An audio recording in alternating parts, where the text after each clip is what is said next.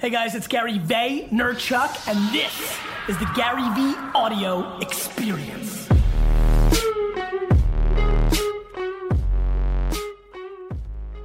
In this keynote, Gary gives a talk to a bunch of entrepreneurs at the Rise conference in Hong Kong about staying ahead of ever-changing platforms, mapping your actions to maximize every minute you have available as an entrepreneur, and what happens to attention when platforms copy each other. Hello, Hong Kong. Thanks for hanging around. I will try to deliver. So one thing I've been thinking a lot about as I've been spending time walking the conference hall and spending the day today in Hong Kong is just the diversity in the audience of where we come from, what we're trying to achieve. And I gave a lot of thought to, what do I really want to deliver in this keynote? How do I bring value? I think one of the things that, when I think about products or services, and definitely when I speak or create content, how do you bring value? Like, what's the trade here? I'm getting your attention. I want to bring you value in return. And the thing that really stands out for me is the one thing that I'm confident in, the one thing that I'm absolutely confident in is what attaches all of us.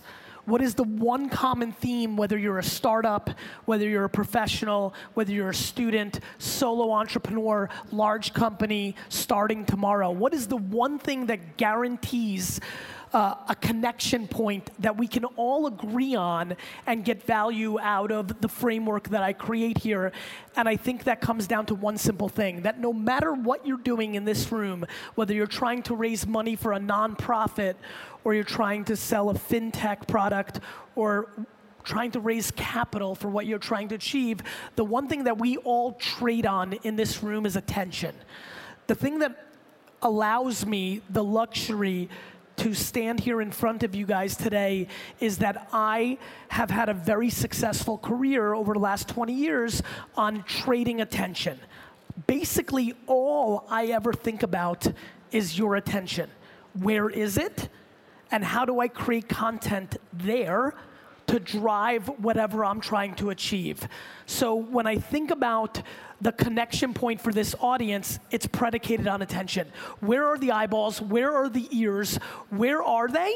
And how do you trade on them? Now, the way we trade in the environment we live on today is, this is it. Like, anybody who doesn't understand that this is the single most important thing on earth besides your health is making enormous mistakes. Now, obviously, that's a hyperbolized statement, but if you want to be relevant, if you're sitting in this conference right now and this is not your religion, you're in deep shit. And you're in deep shit because every second that goes by, whatever the consumer's attention was on, it is going here. And will there be a day when this goes away? Absolutely. But for now, it all comes down to trading attention in the reality of the moment we're in. And that reality sits in that device, and it sits on platforms that have been able to become layers on top of that device. And in every country, whether it's mainland China versus Russia versus the US versus Indonesia, every country is going to have its dynamics of which 3 to 7 to 9 platforms were able to penetrate and layer themselves on top of here. And then once that is established, it is everybody's job in here to produce stories, whether in written, audio, or video form, to be in those platforms to basically tell your story. And you need to basically explain to me the value prop of what you're bringing to the table in that environment. And the big vulnerability is, if you've been a marketer or operator or entrepreneur for the last 20 years, like I have, the shit changes. In 1996, 1997, in the US market, I created an e-commerce wine business. That was smart because other wine stores weren't doing it. Then there was this thing called email. And I had, how many people here have done email or do email marketing for their business? Raise your hand. High, raise it high, don't be shy. Great. So for some of us that have been doing it for a little bit longer, in 1997, I had 90% open rates on a 200,000 person email newsletter. And it wasn't because the email was so incredible. All I wanted to do was sell you Bordeaux. It was that nobody else was doing it, and so the attention arbitrage was in my favor. If you read email in the late 90s, there's a lot of youngsters here. If you read email in 1997, you read them all. And so that was my first foray in getting an arbitrage. Then Google AdWords came out, and I bought every wine term on Google for 5 cents a click. And Google AdWords were grossly underpriced. The market underpriced the attention of people searching for products on Google or services or information, and I was able to make an arbitrage there. And then it was YouTube, and then it was Twitter, and then it was Facebook, and then Instagram, and da-da-da-da-da-da-da-da. Punchline being very simple. If you are not sitting and debating on an everyday basis on how you, as a human or as a company, act like a modern-day media publisher, how you communicate, whether in written, audio, or video form, and then which platforms are underpriced and overpriced, you're basically missing the punchline. It doesn't matter how good, bad, or indifferent your product or service is. If nobody knows about it, you are vulnerable. And the thing that I'm curious about is where everybody in this room is on their life cycle. Because if you've had success for 3 or 4 years, you might have fallen in love with what got you here. The biggest concern I have, and I see some heads nodding already, is what got you here today is always the thing that's not going to get you to tomorrow. The problem is, for anybody that's had any level of success, you become very romantic and you fall in love with the maneuver that got you here.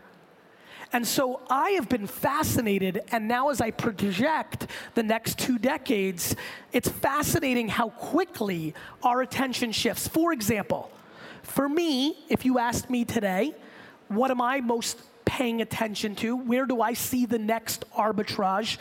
It's absolutely around audio. I'm obsessed with what's going in the US market, not only around podcasts, and this is global, but especially around what's going on with Alexa from Amazon, Google Home, and the future Apple HomePod. When you think about sound, one of the great mistakes of my career was passing on the Uber angel round at $4 million valuation twice. When I later invested, when it was a $50 million valuation, the reason I invested was not because I saw anything other than I realized that Uber was selling time, not transportation. The one thing I promise you is that every single person here, besides the health and well-being of their family and money, values time. And time is emerging very quickly.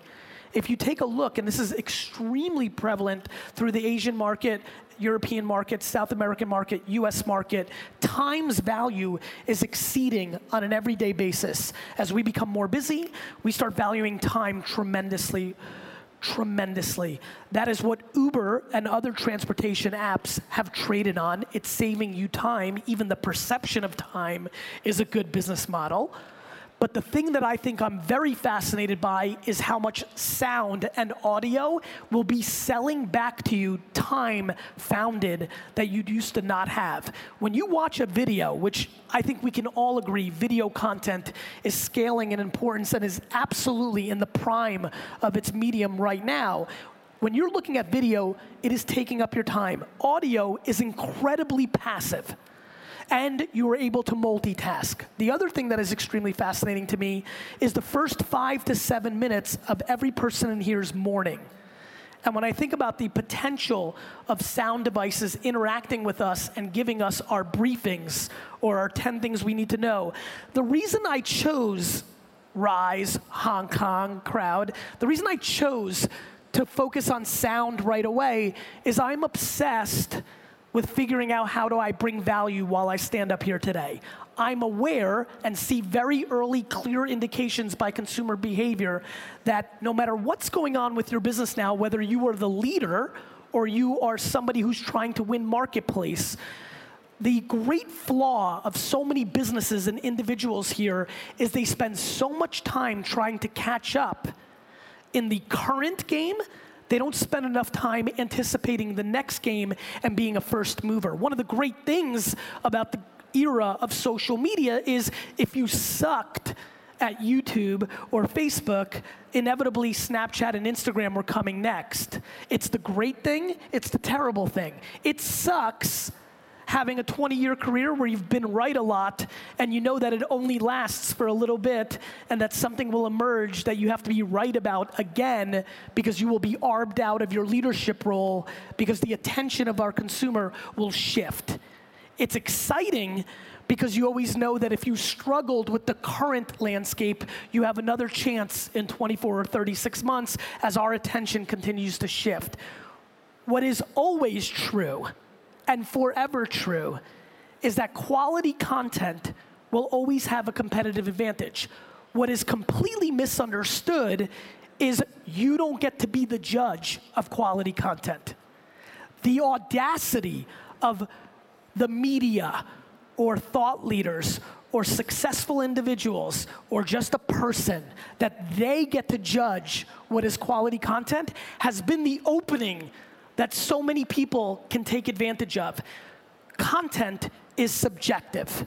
The market decides what's good and bad, not you pondering what's good and bad over a beer with your best friends. So we need to spend a lot less time debating quality, and we need to start thinking a lot more about clear indicators that quantity and distribution really, really matter. If you are an artist that produces music, it is now only practical to produce a new song every week and put it on SoundCloud and Spotify and every platform that you can. And so the thing that I'm trying to force down energy-wise in this keynote is the following. Number one, no matter what you do for a living, you need to think of yourself as a media company, your company. If you are a SaaS tech, you are a media company, comma, SaaS tech. If you are a consumer social network, you are a media company, comma, social network. If you're a human being, you are a media company, comma, human being. When you wrap your head around that, you start understanding what you should be doing, which is, in your natural way, producing stories for people to consume to bring awareness to what you do. Let me explain. Number one, you have to figure out which medium over-indexes for you. So many people are trying to be something that they think is emerging, like do you know how hard it is to live stream and keep people's attention? Like, it is difficult to be good enough on live video that's worth watching and keeping people there. That takes an enormous amount of skill. So instead of worrying that video is emerging, because nobody 36 months ago said, you know what's going to get cool again? Radio. Nobody saw serial or podcast emerging at the level globally that we've seen. So one thing I can promise you is nothing new is going to happen. The same mediums of communication, which are the framework to awareness to any product, service, movement, or anything else, will always stay the same. What you need to do and your organization need to do is figure out, are you a writer? Are you a voice? Are you a video producer? And then really start focusing on that and the contextual platforms that allow you to distribute that message.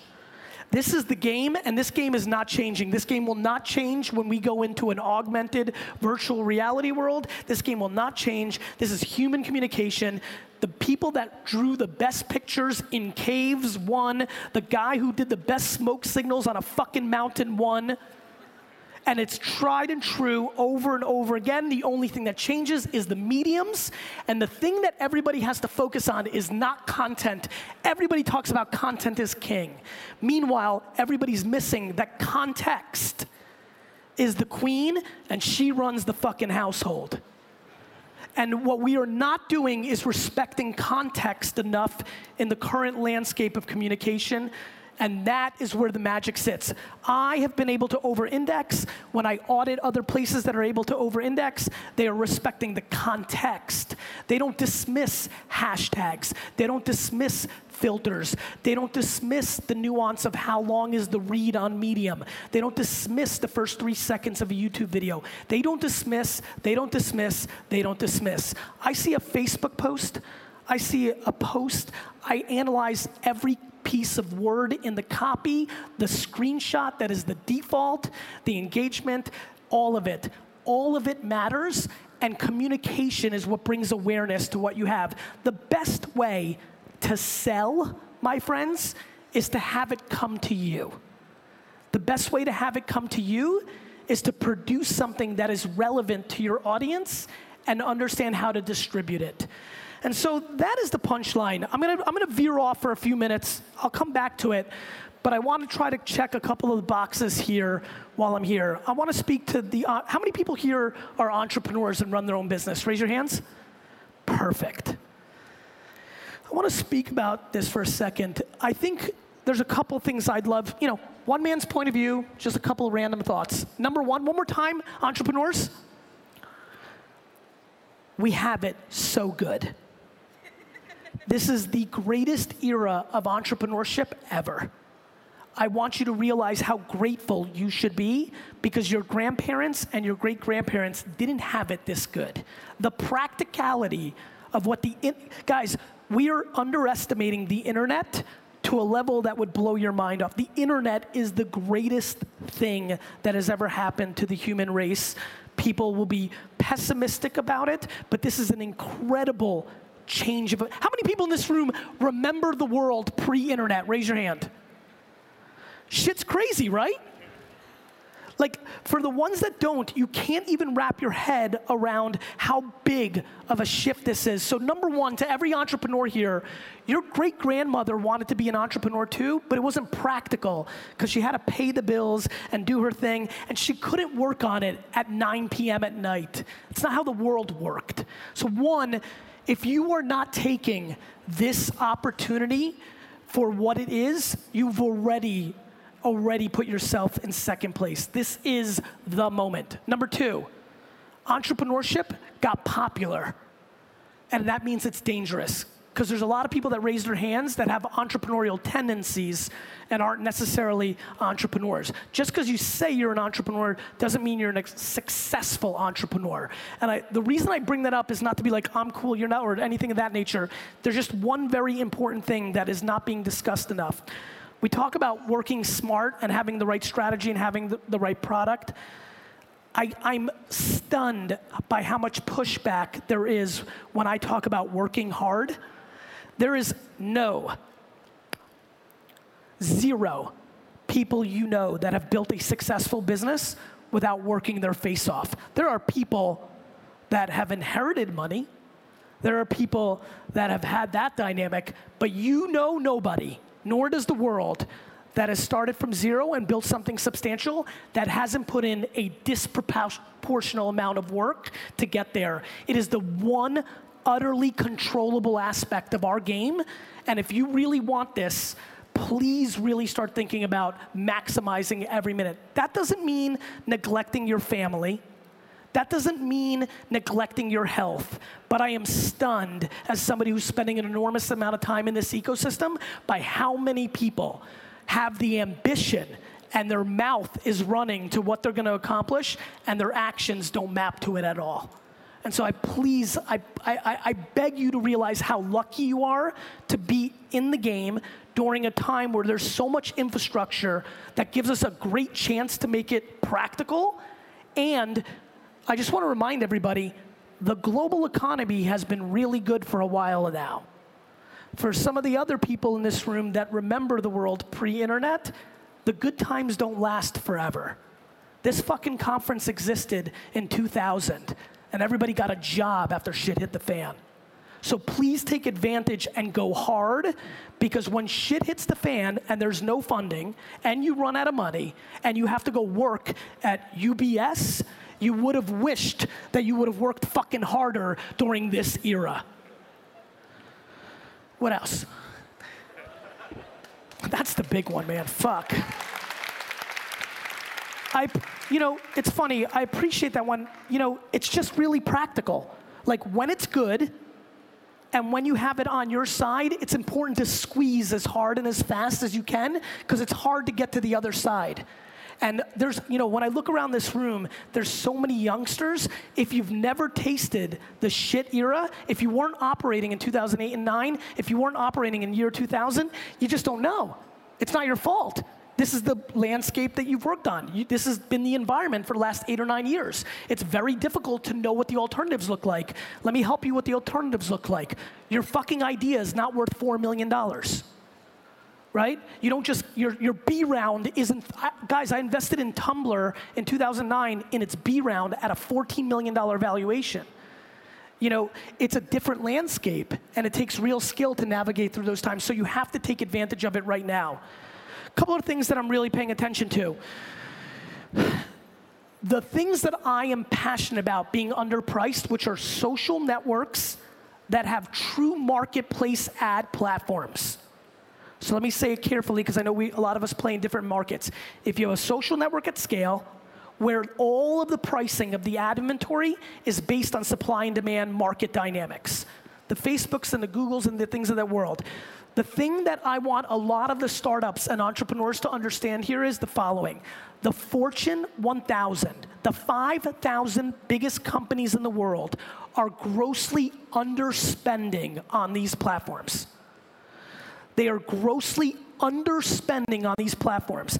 As somebody who lived through the word wine being 5 cents a click and then being $9, let me explain to you what's going to happen over the next 36 to 48 months. As these companies wake up and realize they're pouring good money down the trash on television commercials and billboards and all this other horse shit in a 2018 environment, they're gonna take that money and they're gonna move it to these marketplaces. And the cost of you penetrating the end consumer's attention will grossly excel in cost, deeming them less of a good deal than they are today. There will be a day when I go to fucking Rise or Web Summit or whatever fuck Patty tells me to go. There will be a day where I stand right here and I will say, you're still doing social networks? You're an idiot. Not because anything other than 2 dynamics will happen. Number 1, we will be more conditioned to feed dynamics and start tuning out the ads. And number 2, the proper level of investment from the biggest companies in the world will go there, deeming the platform appropriately priced, not underpriced. Once you put your hole in where the water's coming out, somewhere else will emerge. For me, as a Russian immigrant who had a family business, we didn't have a lot of money. I had $13,000 in advertising budget for the entire year. Every penny mattered, and that's why I found myself to email and Google AdWords. If I had millions of dollars, I would have bought the Wall Street Journal and television commercials and all that other horse shit. This dynamic for this room matters tremendously, because we are sitting right now in the last 20 years in one of the great arbitrage moments. Right now, these social networks at scale with market dynamic prices are grossly underpriced. And number 2, and even more extremely underpriced, depending on the market, we are living through the great boom of the early influencer marketing dynamics, where influencers are so underpriced after you take away the top 1%, that 99% of influencers or KOLs or whatever the fuck you want to call them are so grossly underpriced right now that everybody will look back to this 5 to 7 year era and be sad that they didn't pour more money into that price point, into that ecosystem. And so for me, as I sit here today, I get excited because I know the people that act on these arbitrages are going to disproportionately win. One thing that is never talked about and will be in the history books is how much Amazon used Google AdWords to build their business. One thing that is long forgotten is how much eBay used Google AdWords to build their business. We have these moments, and you need to take advantage of them. And so I implore you that if you're still just headline reading, and you've made your decision on the ROI of WeChat or Facebook or Snapchat or whatever it may be, that you get educated, because the amount of people in this room that are headline readers and are not practitioners is stunning. We are in a complete ecosystem right now of headline readers who read 1 or 2, 3 things and they form their opinions. A lot of people here tonight over a glass of wine are going to debate the value of something that they've never executed on. And in that human vulnerability where you only headline read and you talk about shit you don't know is the arbitrage. So the current arb, social network marketplace dynamics, influencers. My intuition on the emerging arbitrage, voice. Between podcasting and skill-based AI voice dynamics, super interesting. Other than that, all overpriced shit. We've got billions of dollars being poured into 30-second commercials that nobody's watching. We've got billions of dollars being poured into programmatic banner and pre-roll inventory that nobody gives a shit about. And so we have a big disconnect, which means when you have such a dynamic, you have the biggest companies in the world wasting their money. This is when the opportunity for emergence is. And so we live through these times with these dynamics in play, while at the same time, both in the US and China, we have an incredibly interesting moment that is an absolute fear for a lot of entrepreneurs, which is the big incumbents have never been quicker to copy features to not allow startups to gain momentum. And what you see in China and definitely in the US with Facebook and Instagram is now starting to bleed into the B2B environment and clearly into the B2C environment. So we have an era right now where the vulnerability of a land grab of consumers and attention is a difficult one if the incumbent leaders are viewing your business as a feature versus an actual business. Now, to me, that's exactly how it should be. This notion that Facebook should have sat around and let Snapchat grow is laughable. There's never been a time when a competitor goes, oh, that's nice, and had very little cost to compete with it, and they let it happen. This romantic point of view from a creative or a product standpoint will no longer be in play in our ecosystem. So as you navigate your product and service, you've got to live under the dynamics that the cat is now out of the bag and that you have to move even quicker to penetrate your market than ever belong. And so we live through an era right now where speed is no question the variable of success. And that's why I'm going to end with the following. The most important thing for speed for your company and your service is your internal culture. The number one thing that will make your company go fast is continuity and lack of politics, which means we are on the dawn of the era where emotional intelligence is about to become the single most important trade. That skills through technology growth will continue on a daily basis to be commoditized. But your emotional capabilities to interact with others will become a very, very important trade. I highly recommend. How many people here have a company with more than 10 people? Raise your hand.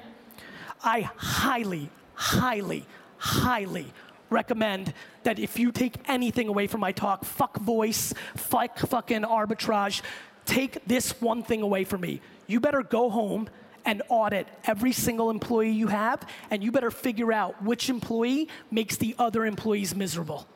I don't give a shit if it's your number one salesperson, your best fucking developer, or your co-founder. Cancer spreads.